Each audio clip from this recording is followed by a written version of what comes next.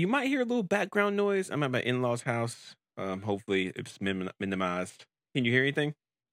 I can't hear anything. Okay, there you go. So hopefully no one can hear anything. Yeah, we should say at the very beginning of this, there are spoilers throughout this podcast. Yeah, we never do that, but this is definitely a spoiler alert. If you have not seen Spider-Man No Way Home yet, don't. Yeah, our entire podcast series is spoiling movies, so yeah. That's why we never do it, because it's just like the premise of the podcast. But if you're coming to the podcast new because you just want to hear more about Spider-Man No Way Home, there's spoilers all throughout this. Yes. But hey, how about this? You can listen to the first few minutes of this and not be spoiled, because this is going to be us talking about how we liked it or disliked it, and then we're going to spoil it. So we'll tell you when we're about to really spoil it. How's that? All right, Mike. So Spider-Man No Way Home, I would argue, is the biggest movie release of the year. Would you agree? Yeah, I would definitely say so. Yeah. Okay. We were checking seats like every day just to see if we could get in there when there was not that many people in the theater, and that's an impossible task. Yeah. So I'm going to say, okay, so I'm going to tell you how I feel about it, and you tell me how you feel about it, and then we can go from there. Okay. So all right, you I absolutely loved it. 100%. How about you? I'm nervous. Well, I mean, like, why did you love it? Like, tell us a little bit. Not going into any details, but like, no spoilers. How did it make you feel? How did it make you feel? Yeah. Well, so Tom Holland's Spider-Man. If you look at Homecoming, Far From Home, and this one, you never really got a sense that the MCU knew what they were doing with Spider-Man. When you look at Homecoming, it felt okay as an introduction, but then you look at Far From Home, it was absolutely terrible. Mm-hmm. And so you never really understood what they were trying to do. But then you have this movie that just came out. And I agree with you on both counts of both of those other two movies. Yeah. But then you have this movie, and it kind of solves all the problems almost perfectly. Like if someone told me that at the end of this movie, you are going to have the Spider-Man that you've been wanting since you first saw Tom Holland as Spider-Man, I would have been like, no way. But then you definitely got it, and it solved so many problems. It just fixed so many different issues. That's not only is it a success as a piece of entertainment, but it's also a success from the evolution of comic book storytelling. Like if you're looking at the MCU and you're looking at comic book movies, and everybody's saying like, comic book movies are getting stale, getting old. This one has reinvented it to the point where, it's almost impossible not to like it. Like you have to be pretty cynical to watch this movie and then be like, "Well, this is terrible." So it was just all around. Like I got teary several times. I didn't know that's what happened, and then it was just like perfect. And like I'm generally sad. Like I'm worried about what's going to happen next. So I'm generally sad that we might not see another Tom Holland Spider-Man, which could be. I don't know. Your reaction, Mike? I'm super nervous about it.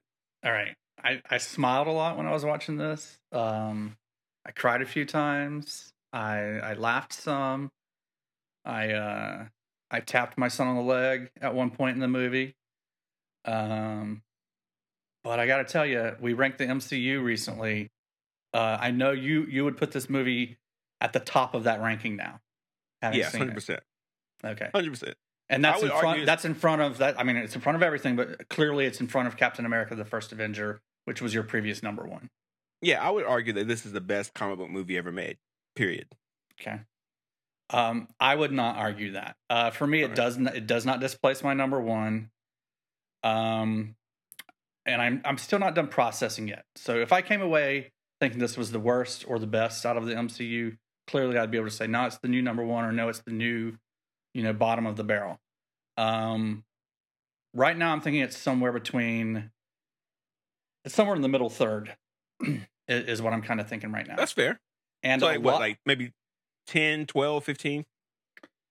Somewhere between 8 and maybe 15, something like that. That's fair. That's completely fair. 100%. Especially coming from you, because you're not a comic book like nerd necessarily. Yeah, it fits. I definitely see how you would rank it very high and I would not, because it has a lot of fan service that you enjoy more than I do. But a lot of it was, we've been talking about what I was afraid of this movie being. right? And it kind of was what I was afraid of it being. But the other aspects of the movie were so good that it kind of raised the entire movie to a higher level. I think if like if all of the pieces weren't coming together, this would be near the bottom of my list, just because it's got too much stuff in it, and it's not the kind of Spider-Man movie that I want to see. All right. So what I do really love about it is what you were talking about, where it fixes things. And so coming out of this, assuming that Sony and Marvel and Tom Holland can all come together and be friendly and go forward with a new trilogy, this sets us up. At the end of this movie, it sets us up for exactly what I want to see out of Tom Holland Spider-Man movies. Yes, 100%. So we're in spoiler territory now. So I'm going to give... I have the daunting task of giving a plot summary to this thing. All right, I'm going to do it. Okay, Mike, give me a timer. I got 1 minute to do this. Okay. Let me know when to start. Let's go. All right. So, keep start. What? All right. No, I'm going to start. So at the beginning of this movie, if you watched Spider-Man Far From Home, it was revealed at the very end that Mysterio outed Spider-Man as being Peter Parker. So Peter Parker is now outed, and he is in the world. And the fact that he's Spider-Man is causing his friends and his family to be ostracized and have some problems in the world. So yeah, and most importantly, him and his friends don't get into MIT. Yeah, that's kind of important. Anyway, so then he goes to Doctor Strange and asks Doctor Strange to cast a spell so people forget that he is Spider-Man. The spell goes awry, and it turns out that it opens up the multiverse and brings in previous villains from previous Spider-Man movies. So if you look at the Sam Raimi movies or the Amazing Spider-Man 1 and 2 movies, you have villains from those two movies. Spider-Man has to catch these people, but then the coolest thing about this is that Spider-Man realizes that these people are going to die or be damaged if he sends them back. So he tries to cure them of their problems. Hijinks ensue. Aunt May dies. The original Spider-Man, Tobey Maguire, shows up, and also Amazing Spider-Man. What's his name? Andrew Garfield. Yeah, Andrew Garfield shows up from Amazing Spider-Man. They team up, and they all have a brilliant fight scene. They cure the supervillains of their ills. They get sent back to their proper universes, but at a high price. Tom Holland's Spider-Man has to give up his identity. He has to make the world forget he's Peter Parker. All his friends and family forget who he is, and he's completely alone in the world.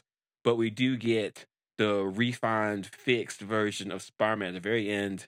He has a brand new costume that he's made on his own, and he swings out in New York during Christmas. It's probably one of the coolest scenes you've ever seen. Really awesome in the end. I did. That was pretty good. Yeah, you. That was almost 2 minutes, but I couldn't cover. I couldn't chime. I couldn't chime in there at the 1 minute mark when you said that Aunt May died. So yeah, you interrupted a little bit, but anyway. Okay, so let's start from the beginning. Far From Home is so bad that I don't even want to do an episode about it, but I know we have to. Yeah, we got to. But outing Spider-Man as Peter Parker gave us the typical problems you saw, but we didn't spend too much time with those problems because the movie just had so much it wanted to cover that we didn't get to spend a whole lot of time showing the results of what would happen if the world found out that Peter Parker is Spider-Man. But what we do get at the very beginning is, Mike, what was the first cameo that we saw that I told you we were going to get? You're going to have to remind me on that one. Matt Murdock. Oh. Yeah, I mean, we all knew that we were going to get that. Yeah. Yeah, but it was cool to see it, right? And it was cool to confirm. That was the one point where I tapped my son on the leg. What did your son do? Was he like excited about it? Was he stoked? Yeah, we were. He had to be. We were both super stoked. Confirmed. Daredevil is in the MCU now, and it looks like it's the same Daredevil. I know you said it's a different variation, but it might be a different. I don't know, but it's Charlie Cox, which I think is awesome. Yeah, it's just so cool. Just really cool. When the brick comes through, Nelson's back too. Yeah, it should be maybe. But when the brick came through and he caught it, that was awesome. Like, I was like, that was great. That's the good stuff. He's just a good lawyer. Yeah, I'm just a really good lawyer. That was fun. But it was a very brief scene. And the whole consequences of him being outed didn't last too long because we kind of get to the place where he has to start working with Doctor Strange. What did you think about I guess that's maybe the first quarter of the movie. What did you think about him being outed as Spider-Man? How'd you feel like they handled that? I thought they handled that really well, and that was one of, I think, my favorite parts of the movie, just because we got to see Spider-Man being Spider-Man. That first scene, the first series of scenes in the movie where, the crowd's kind of gathering around MJ and causing a bit of trouble for her, so he has to swing in and save her and take her away was great. I loved it. And it gave me a little bit of Ferris Bueller Day Off vibes during that, which we know that the director John Watts had everybody in this cast watch all of John Hughes' movies before they did the first movie. I didn't know that. Did he do all three?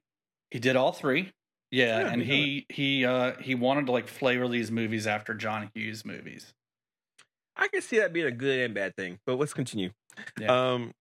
But I love that opening series. Yeah. Great. I didn't like the Zendaya MJ until this movie, and I really started liking her. I thought she did a really good job with that character. I thought it was great.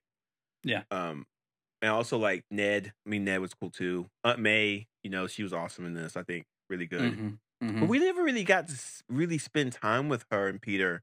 And so, like, the relationship between them always felt a little forced. There was never... I think, like, if you go back to Far From Home, once again, it's wasted so much time. Like, that could have been a whole movie that did a lot more work, but instead, it was what it was. But anyway, yeah, and the MIT thing I thought was, like, I was really sad for them when they didn't get into MIT. I mean, I was like, it sucks. These kids went to a school designed to get them into colleges like this, and then they can't get in, and so, and it's Peter Parker's fault. I mean, you can't deny that. It's his fault.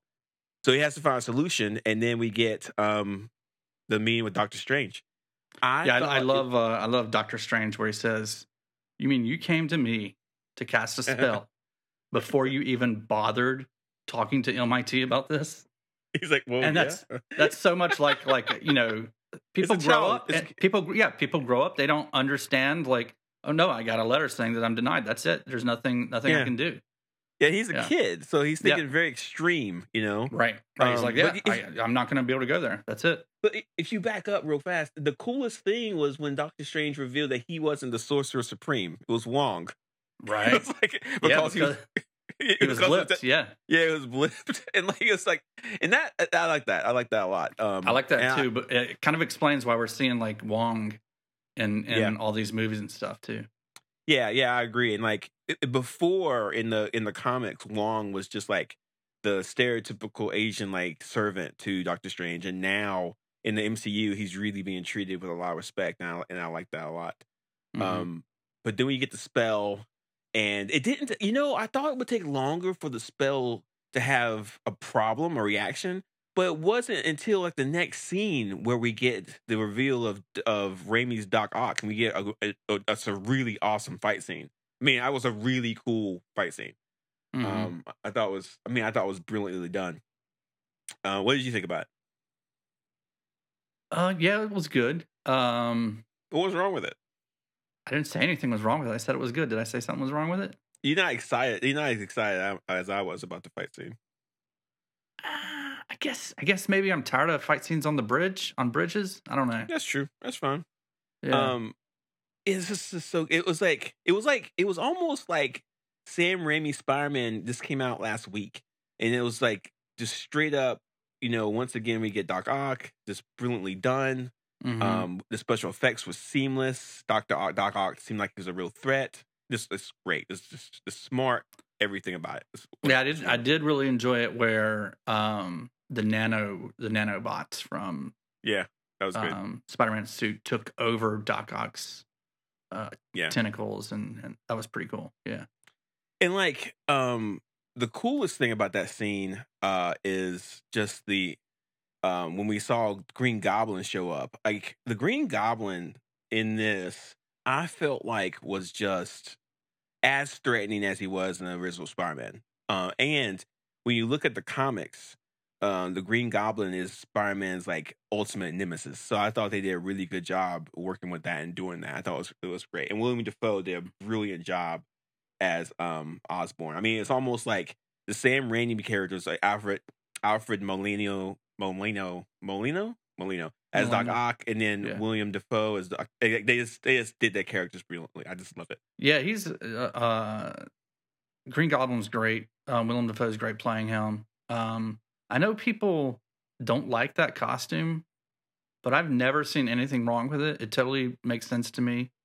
The Green Goblin costume? The Green Goblin costume, yeah. Yeah, it was great. It was great. It's a little dated. It's a little aged, but I thought it was awesome. Like when he smashed the mask, I was like, oh. Yeah. But I think they did that just because a lot of people have never really liked that costume.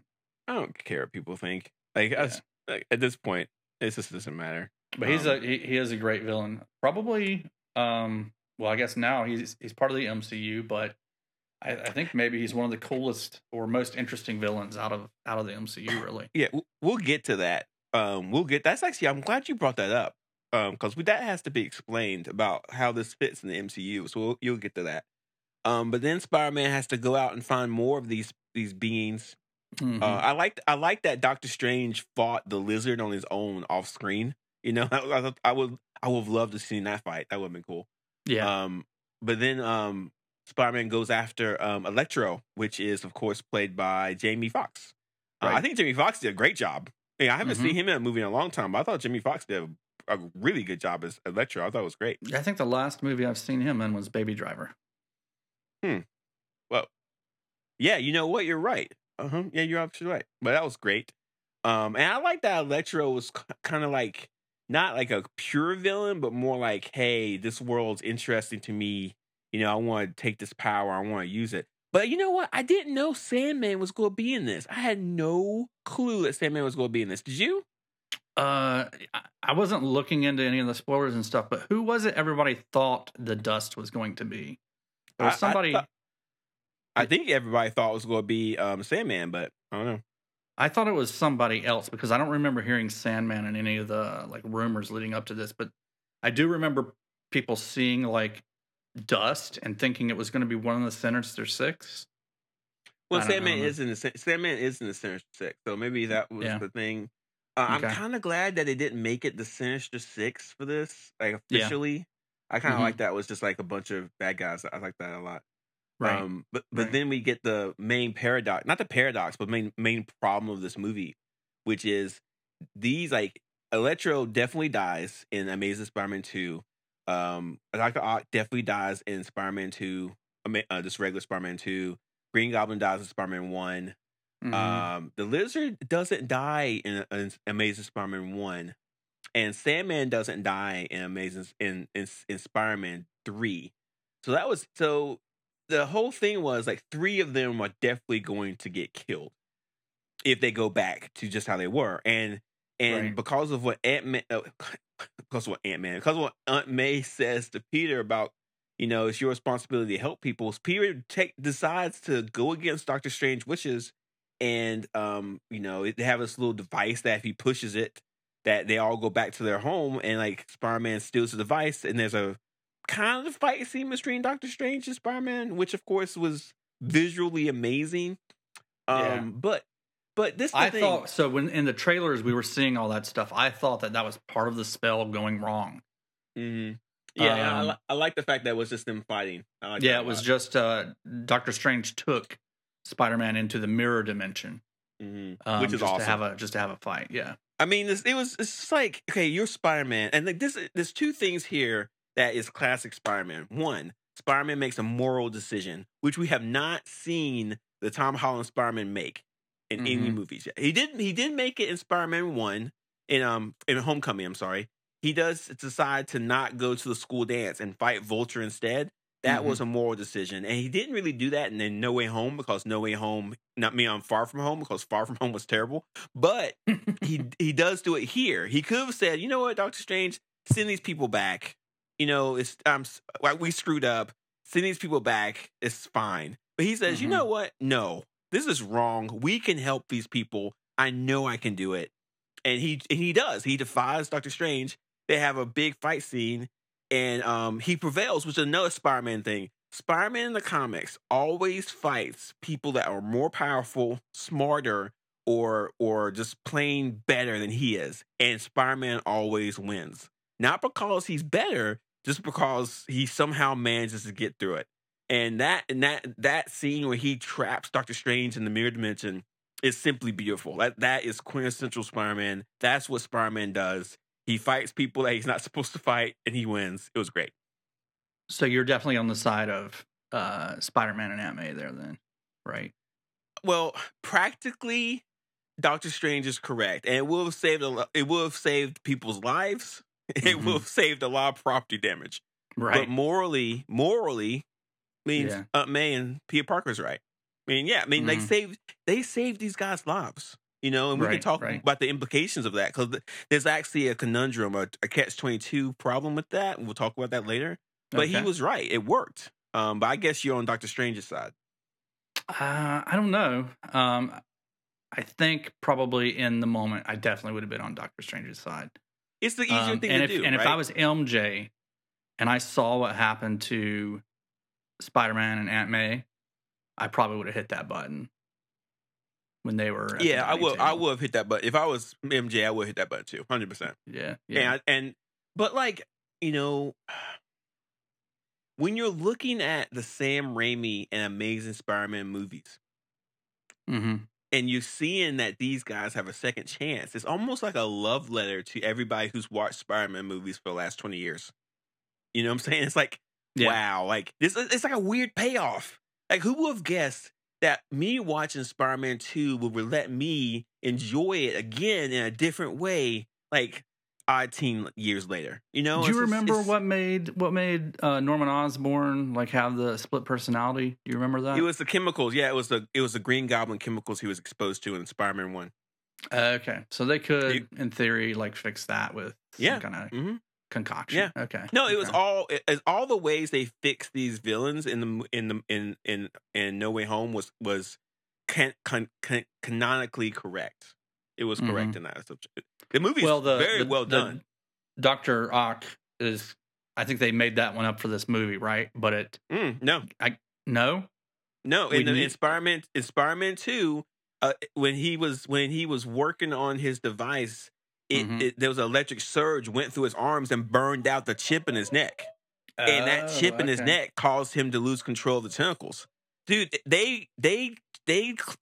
we've seen and talked about a lot of movies that didn't have all the O's and X's correct. This movie had all the O's and X's correct. There's only a couple different places where we can argue about plot, but they watched these movies, they studied these movies, they got them right. They did not mess anything up. Okay. Never heard of O's and X's being correct before. I've heard P's and Q's. I wanted to say P's and Q's, but when you're on a podcast, you just kind of just say the first thing that comes to your mind. Right.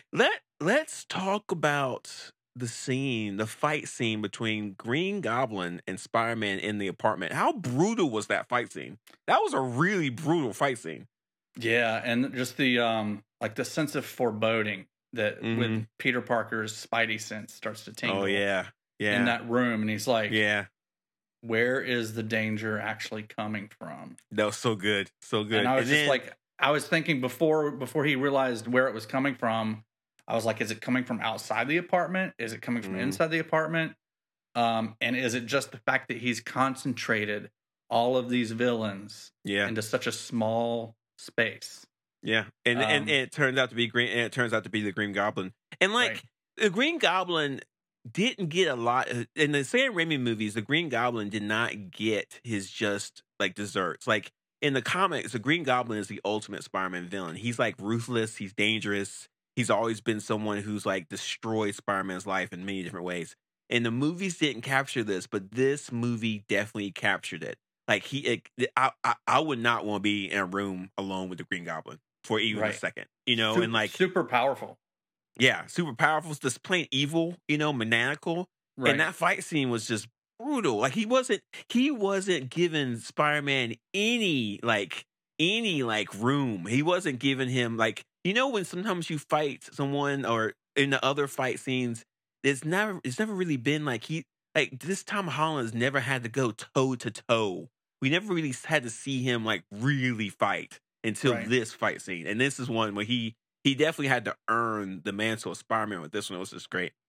Well, I think in this movie it was Tobey Maguire who said that at one point he stopped pulling his punches and kind of went into a dark. It was place. Andrew. It was Andrew. Andrew? Okay. Yeah, he said that. But yeah, 100%. So that kind of we've talked about that before, where Spider-Man is very powerful, but he we've said he's pulling his punches. So I thought that was interesting hearing that. But that fight scene with Green Goblin was just that was great. Yeah, he was not holding back. I couldn't believe it when he was like slamming Spider-Man through the floor. Yeah. The worst part was when Tom Holland was punching him in the face and he was just laughing. Right. He was like if you're fighting someone and you're just doing the worst you can to them and they're laughing at you, like what's that make you feel? It's like, well, this is going well. But then of course we get the tragic death of Aunt May, which is sad. It made me sad when I saw it, but this is going to kind of come up later. This is definitely an end of contract movie. Do you know what I'm talking about here with that? I do, yeah. He's like, Aunt May's been in 3 movies. She's done. You know? Like, I'm not going to do any more. This is the end of my contract, so I'm going to die. Yeah. And super sad. I don't feel like I got to know her that well as Aunt May. But Marissa Tomei did a great job. I always thought it was a weird casting choice, to be honest with you. Why? We know of Aunt May as like an older lady. Yeah. I don't know. I kind of like that she was a little different this time. I kind of like, and to be honest with you, like being older doesn't mean you have to have gray hair and bend over with a cane. It was just, you can be you can be in your late 40s, early 50s, or even mid 50s and not look terrible. Like just look at J-Lo. She's like what 60, 70, and she looks like she's 12. So. So again, I think Marissa Tomei was a inspired choice. But I mean, she's died and then that's it. And then we get the scene where did you know like right away when she was hit by the glider that she was gone? Or I'll be honest with you, Mike. Before these movies come out, I always try to find the spoilers. And here's why I do this. No, this is why I do this. Okay. All right. When I go to a movie, I'm trying to understand their storytelling techniques. I'm trying to appreciate the fight scenes. I'm trying to appreciate the entertainment aspect of it.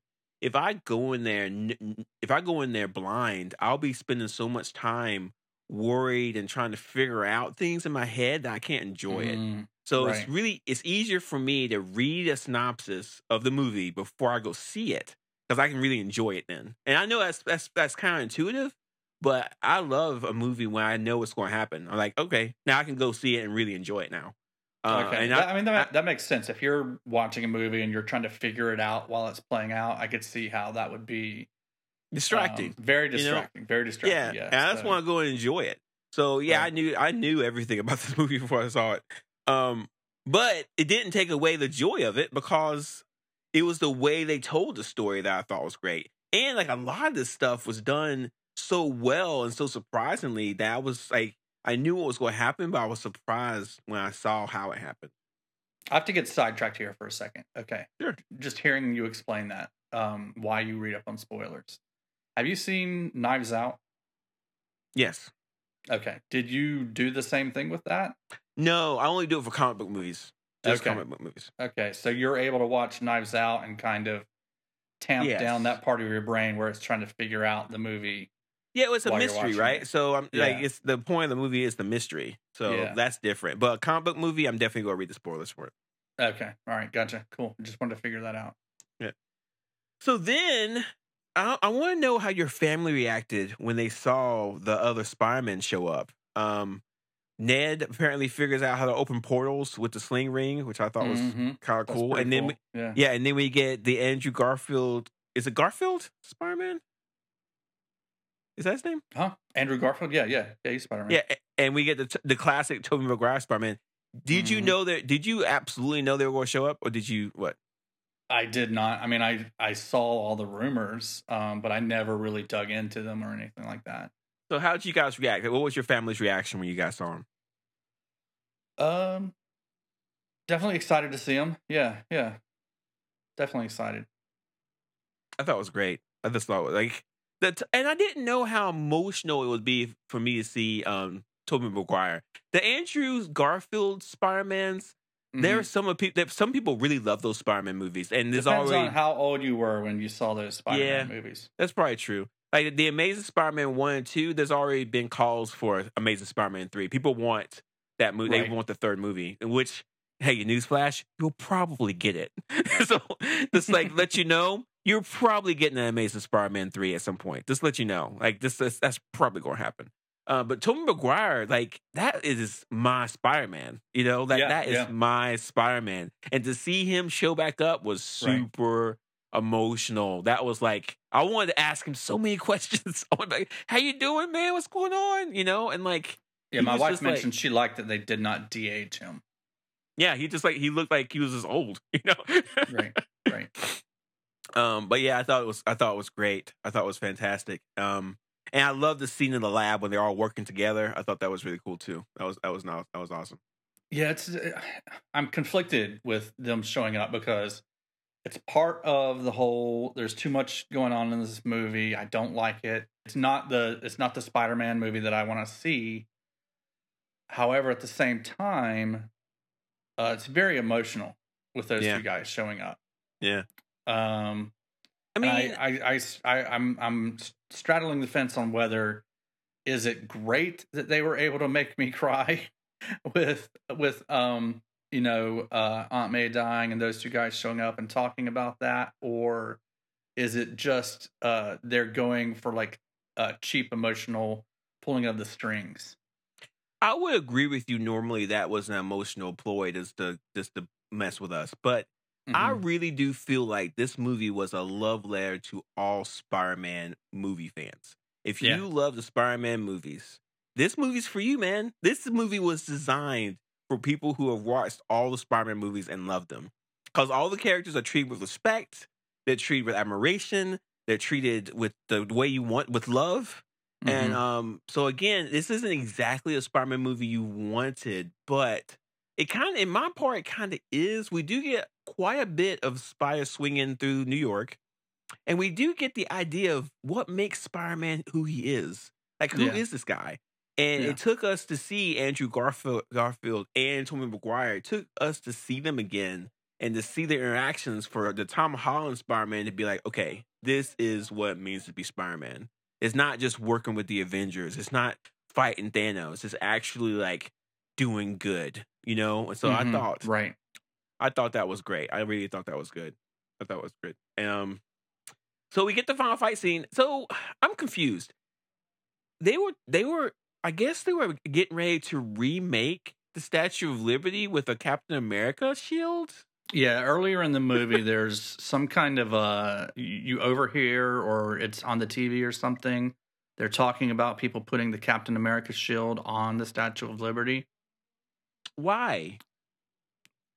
I Like don't know.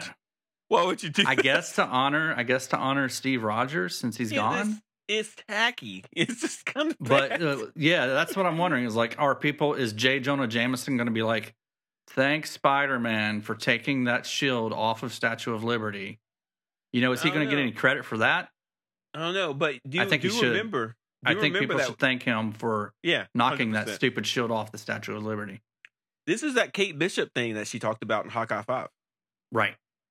So, I see what they were trying to do, but I'm glad it kind of like the Statue of Liberty just looks cool. Like you don't need to mess it up. That's fine. Right. Yeah. But we do get a great fight scene between all these villains and the three Spider-Men. And dude, I don't care who you are. When you see finally after they kind of mess up their attacks the first time, when you Hmm. see all three of them swinging together, Yeah. come on, dude. How awesome was that? That was just so good. Like, Yeah. just all three of them swinging down together, getting ready to fight, and they all do the Spider-Man pose on top of the Statue of Liberty.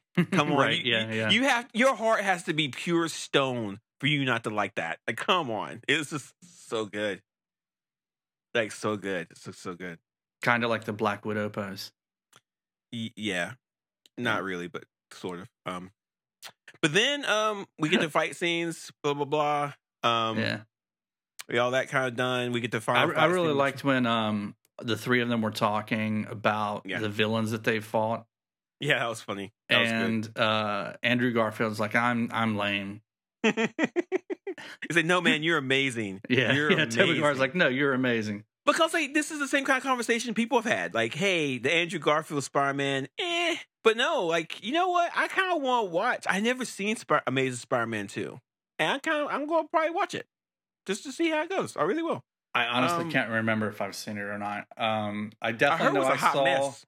I definitely know I saw the first one, and I don't know. I guess I just didn't feel like it was my Spider-Man as much as Tobey Maguire was. Yeah, I mean, the Amazing Spider-Man 2, the biggest critique it had was that it had too many villains in it. So that was a problem. Yeah. But I think this is not a spoiler. In Amazing Spider-Man 2, Gwen Stacy's killed because of Spider-Man. And and that's that scene you saw when Andrew Garfield flies down and saves MJ. Like he's so emotional because he did something that he couldn't do before, which I thought was absolutely. I thought was good. That was really good. And then you got the scene where Tom Holland's that's another fighting. Like watery eye moment. Yeah, there was a lot of those.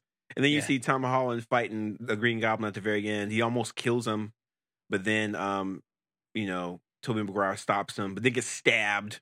But then finally by the Green Goblin. Yep. Yeah, and then finally Spider-Man, Tom Holland saves Green Goblin. And that and some of the effects in this movie didn't quite hold up, and that one was one for me where what effect? It was a great storyboarding that like drawing out the scenes on a sheet of paper. Mm-hmm. They storyboarded that perfectly, I think. I loved like the scene of it's from Tom Holland's point of view. Yeah. And we see Tobey Maguire like holding up the glider, preventing Tom Holland from killing the Green Goblin. Great setup, but for me the effects, it was clearly that it wasn't a real scene. Yeah, and there were a few scenes like that for me. Yeah, I'll give you that.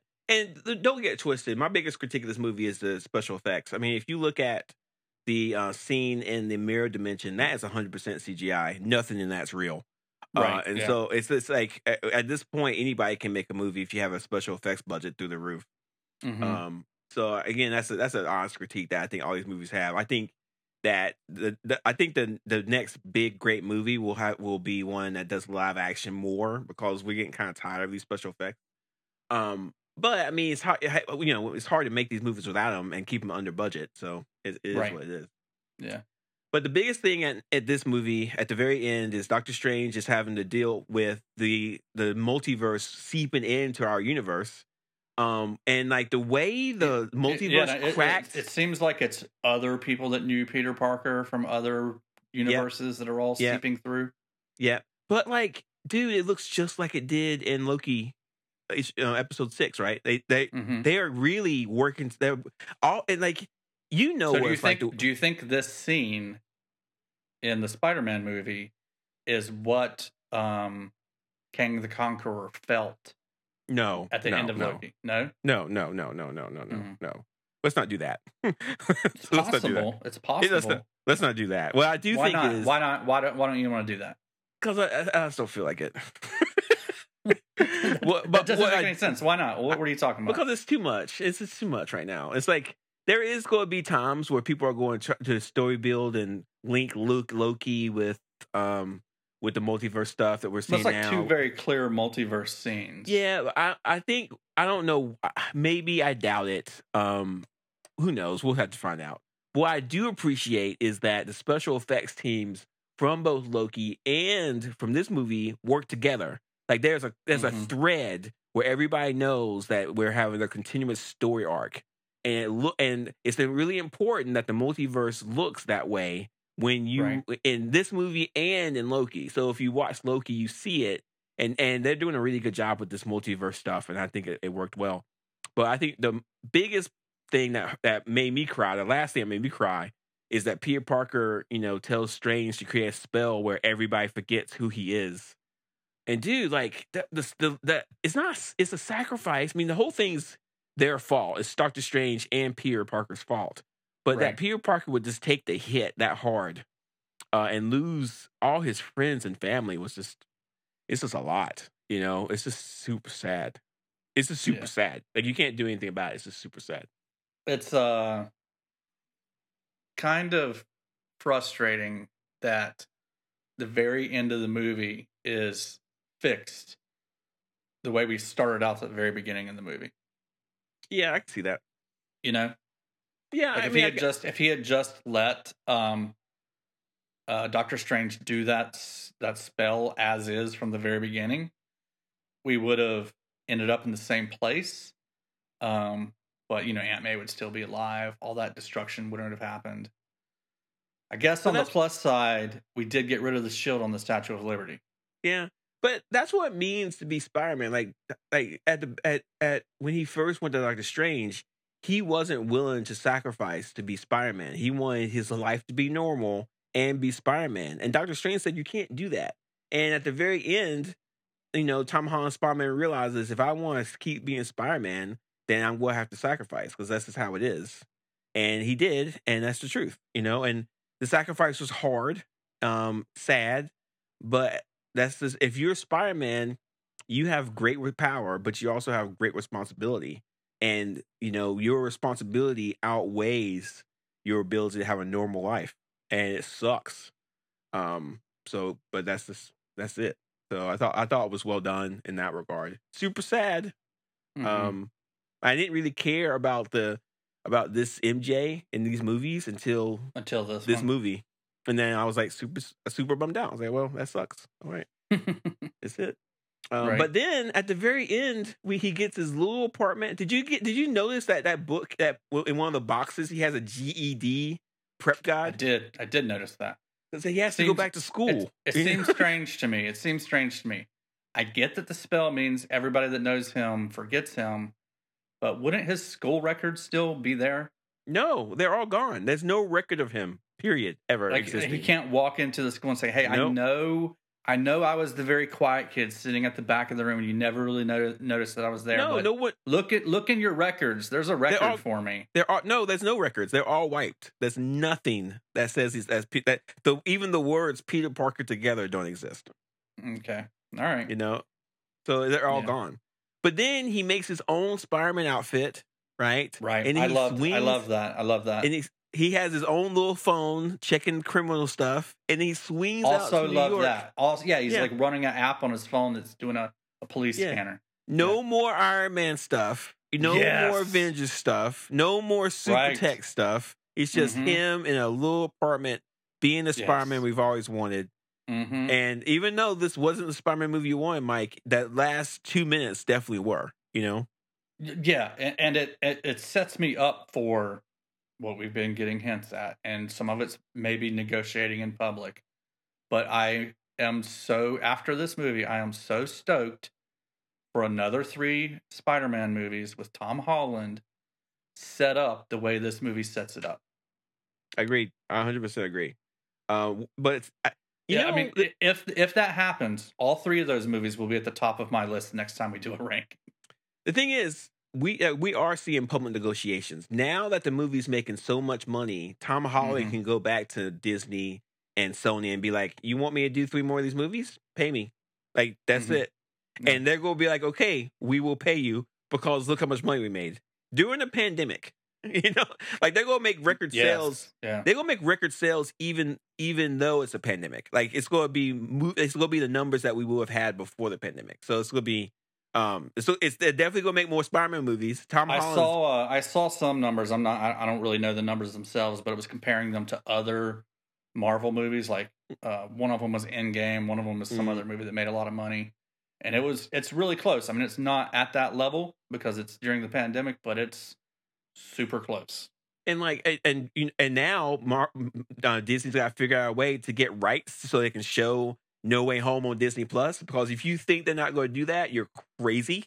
And it's just going to be the movie that's going to help the MCU and Marvel moving forward. This movie has a lot of weight to it and did a lot of work, and it's going to be good to see what they do next. But I mean, yeah, they're definitely gonna make more Spider-Man movies. That's just, I mean, Tom Holland's he's smart. He's already told everybody publicly, I don't know if I want to do any more of these. And so now him and his agents gonna go back to wherever they go and write up a deal and make a big thing out of it. So it's gonna be fun. All right. So do you think, okay, the way this movie ends, everybody forgets who Peter Parker is. Mhm. Peter Parker had a very sad goodbye to MJ and Ned. Mhm. And he's like, I'm going to find you two, and I'm going to make you remember me. Mhm. He goes to MJ's donut shop that she works at, and as he's got it rehearsed this time, his speech to the MIT vice chancellor wasn't rehearsed when Oh, I he like got that. attacked on the bridge. I didn't notice that, but yeah, I didn't notice that, but you're right. She's like, you didn't rehearse this, did you? But so he rehearsed the speech for MJ, wrote it out on a sheet of paper, and he walks into the donut store and he can't bring himself to do it. So he kind of starts out. He's like, "Hi, I'm Peter Parker. I'd like a coffee." Mm-hmm. Do you think in the next 3 Spider-Man movies with Tom Holland, does he reunite with MJ and Ned, or is this a contract end for Zendaya? Is she done with Marvel movies at this point? I don't know. If I was Zendaya and what's the guy who plays Ned? What's his name? Jacob Batalon. If I was those guys, you have room to negotiate now and figure things out. I think that if Zendaya does sign up for more movies, I think the story thread will be them falling back in love again. I've talked about this before. This story, No Way Home, has a lot of similarities to One More Day and other storylines from Marvel Comics. And this story does it 1,000 times better than the comics did. But the idea is that the love affair between Peter Parker and MJ can't be broken just because of magic or whatever. So yeah, we'll see. We'll see what they do. I think from a fan point of view, like, you have to bring her back just so they can see that love affair. But there's other people that and plus too, do remember that one of the things that makes Spider-Man interesting is that everybody who gets close to him gets hurt.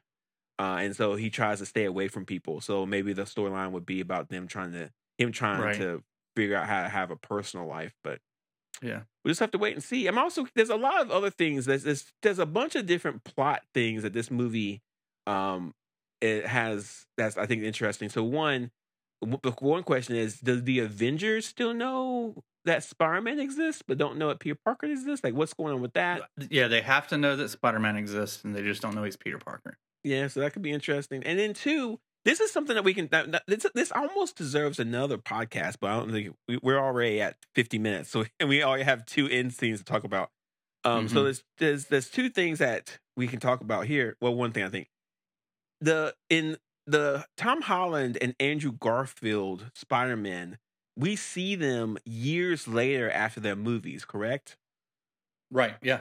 But the villains are going to go back to where they were in the middle of those movies. So does that mean they were dying? They already died. Yeah, but now they're going to be alive. Yeah, but I think they'll go back to the point that they died. No, the whole point was that if they go back, they won't be killed because they don't have those powers anymore. Yeah, but it'll be another multiverse. It'll be at the point in time when they died. But they won't die. But they won't die. Yeah. So that's a lot going on. So I don't know. And here's another key question. Is Marvel going to talk to Tobey Maguire and Andrew Garfield and be like, hey, people loved you guys. There's still love for you out there. Just saying, could you imagine a Tobey Maguire Spider-Man movie or an Andrew Garfield Spider-Man movie? I almost promise you they'll make Amazing Spider-Man 3. But I'm curious about. I could definitely see that happening. Amazing Spider-Man 3. They've already got the script and everything. Yeah, and the movie audience knows there's a multiverse. It's not messing with our heads, right? That we have multiple different Spider-Man. We understand. Oh, we know these guys. We know them. It could be cool for them to have like a Tobey Maguire as a older Spider-Man, like Spider-Man middle-aged. Mike. What about a live action Spider-Man multiverse movie where like Tobey Maguire plays the old Peter Parker from the animated movie? Isn't that what we saw? Isn't that No Way Way Home? Kind of. But now, yeah. but what if he like interacts with like Miles Morales or something like that? I don't know. There's so much potential here that it kind of blows your brain. But we are running out of time, so we have 2 end credits. Hang on a second. I want to give you a platform to be super nerdy for a little bit, please. There were a ton of Spider-Man costumes in this movie. Yeah, and as someone that doesn't read comic books, I would love it if you could tell me a little bit about each one of the Spider-Man costumes that stood out to you. Well, the red and black costume that Tom Holland first wears is from the old Amazing Spider-Man comics that were penned by Eric Larson a long time ago, like 20, 30 years ago. So he at one point he made a costume that was the blue part was turned black. Mm-hmm. So there's that. The Iron Spider-Man, we've seen that and talked about that. That's from Civil War, from the comics. We've discussed that. Okay. The Tom Holland's, the Tobey Maguire Spider-Man costume and the Andrew Garfield Spider-Man costume are iterations of the classic Spider-Man costumes. Mm-hmm. And then the special black one that he kind of had, which was his when he had the phone like taped to his chest. Yeah, that's not really kind of cool. But it just kind of looked cool. And the one where he has like the Iron Spider over his costume is kind of like the Spider-Man from the video games. It kind of looks like the Spider-Man costume from the video games. But there's not one like that in the comic.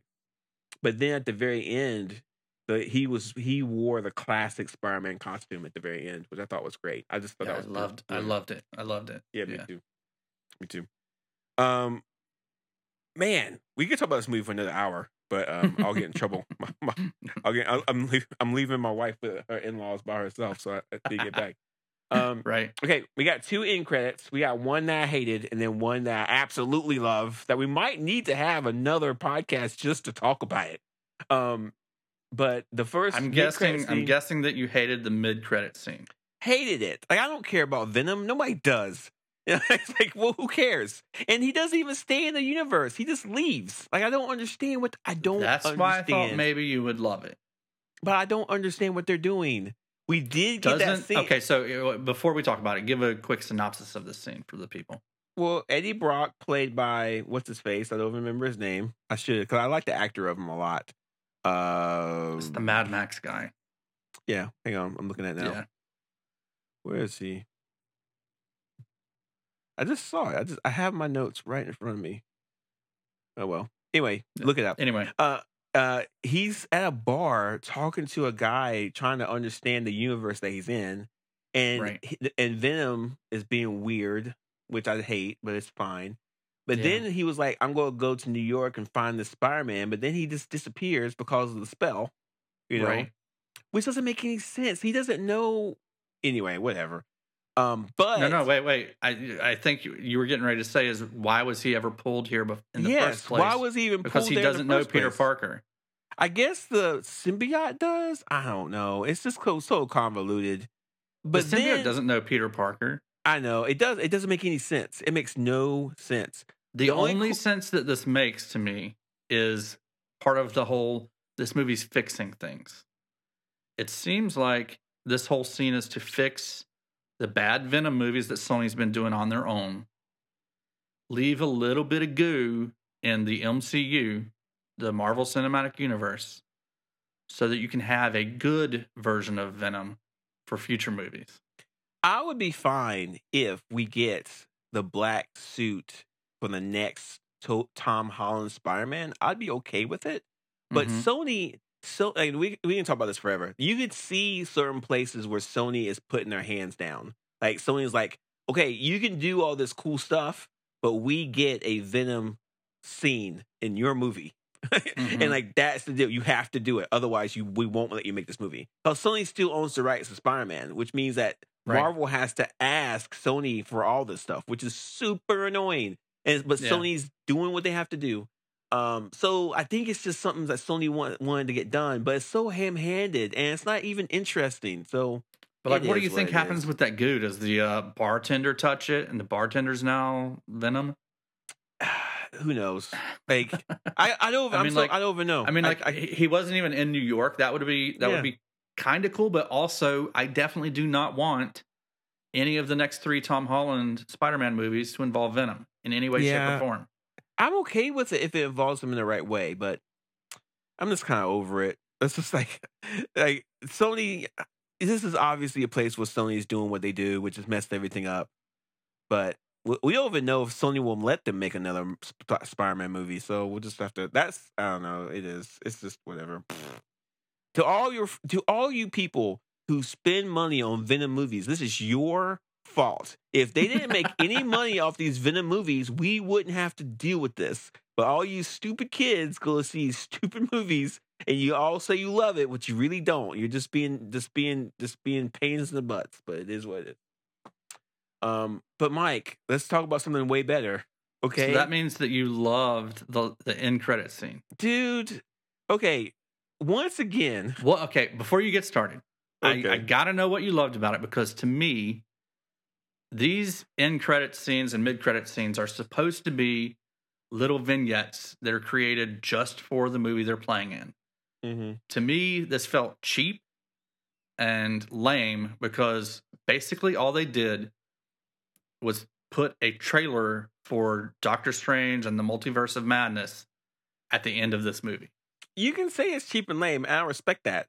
But it's the longest end credit thing we've ever seen, and Yeah. it's a trailer for the Doctor Strange movie, the next Doctor Strange movie. That's why I didn't like it. Like, release the trailer, do a little vignette for this movie. But we didn't know we'd get it. We didn't know we didn't know we'd get this. And it's like, Yeah. oh wow. And Mike, did you see that this movie is basically the Doctor Strange What If episode? Did you notice that?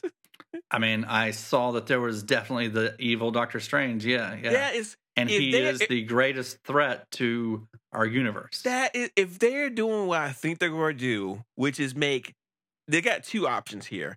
They're either going to remake the What If Doctor Strange episode as a live action movie, or they're going to use the Doctor Strange episode as like canon. So it's like, if you watch the What If episode, this is like a sequel to it. What? That is crazy. Well, I mean, Nega Doctor Strange is going to show up in that movie. Dude, did you see in one of the scenes, Doctor Strange shoots dragons out of his hands like he did in the What If episode? I did not see that. It's a half second, but he definitely does it. And I'm like, they're doing it. They're doing it. And Which I'm like, Doctor Strange was it? The good Doctor Strange. Interesting. Okay. But it's like, dude, this What If, dude, like we just hit this What If episodes with everything we got. We said the What If episodes were just terrible, and now look, now What If episodes, like, we're about to make a whole movie, a whole movie based off this whole thing. Oh well, Right. That's crazy.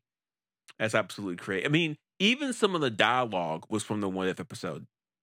Like, can you call anything out there? Or like, I didn't mean to. It was like, I didn't mean to do this. It went too far. It wasn't my fault. That's the same kind of things he said in the What If episode. Yeah. Right. That's crazy. That's crazy.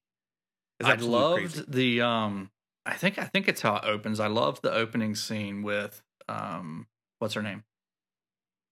The magic lady. Scarlet Witch. The Scarlet Witch, yes. Yeah. I love that scene, that place that she's in, that she's created for herself was so beautiful. It looked like a farm. It just looked like a regular old farm. Yeah.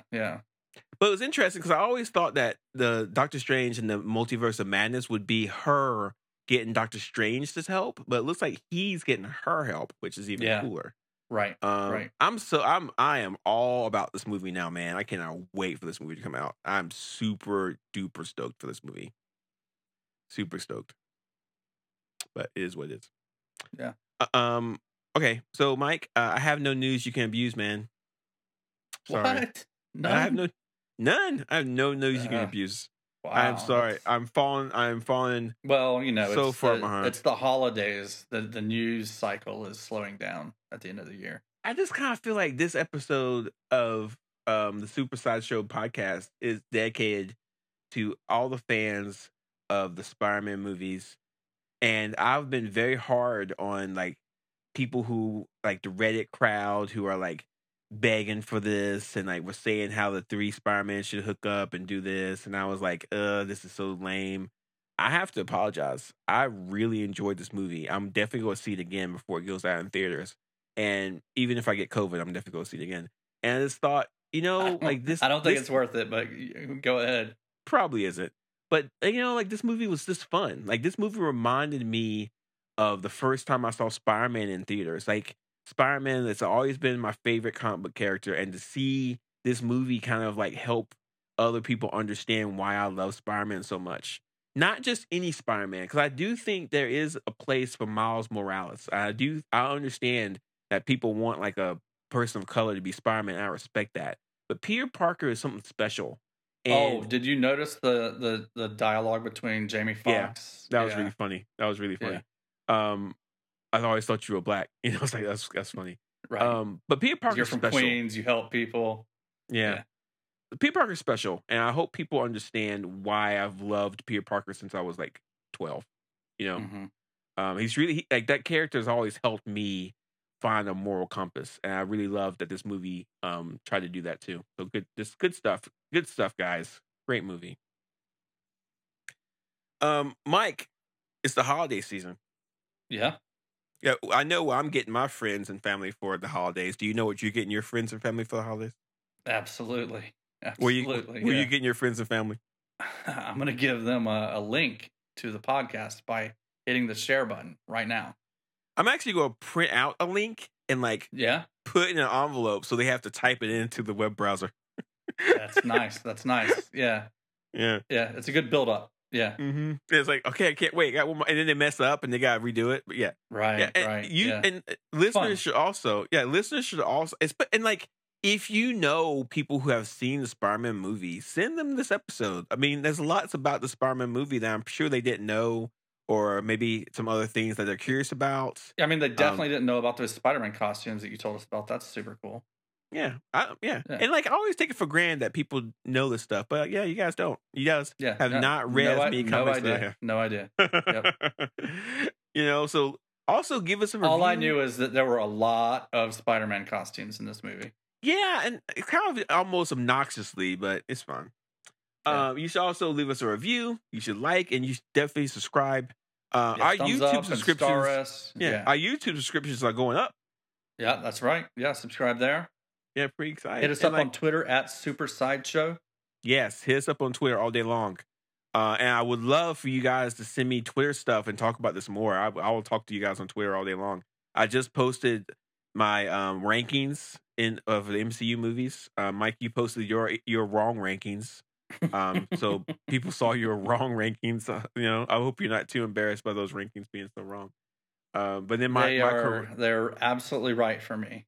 Okay, for you, yes, I like that. For me, right for you, yeah. Yeah. We're definitely gonna have to do another one of the rankings with all the movies, cause now I thought Shang-Chi was gonna be way up there.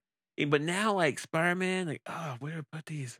It's just we have an embarrassment of riches. Yeah. When's the next movie coming out? Do you know? Like, what's the next? I don't know. It's gonna be a while. It might be Multiverse of Madness is probably the next one. So I'll check. It's not. We might get This is gonna be scary, Mike. We might go through a drought. Go through a little drought coming up. After a deluge of Marvel content, yeah, and now it's going to be a little bit. We'll have to figure out. We have other things though. We still have to do our Endgame episode, and then we still have to do Far From Home, which is going to be I got to rewatch that movie. We got to do WandaVision. Yeah, I'm actually really looking forward to doing WandaVision. I'm really looking forward to that. It's gonna be great. Because I'm only going to start one time. It'll be fun. And then by the time we get done with all that, there'll be new stuff. So we'll be fine. Yeah. And we also got to do Lego Batman because I promised you I'd do it. Yeah, you could enjoy that one. It's gonna be good. Yeah, I probably won't. I won't. Oh, anyway, I don't know if I'll talk to you again, Mike. Oh yeah, we have a podcast before Christmas. Never mind. Yeah, we do. Yeah, we've got good. one more episode of Hawkeye. All right, everybody who's listening to this, go see Spider-Man: No Way Home. Tell your friends to go see it. Enjoy it. It's a great movie. You really like it. Yeah, and hit that share button. Share this with everybody you know that's watched the Spider-Man movie. Yes. They'll thank you for it.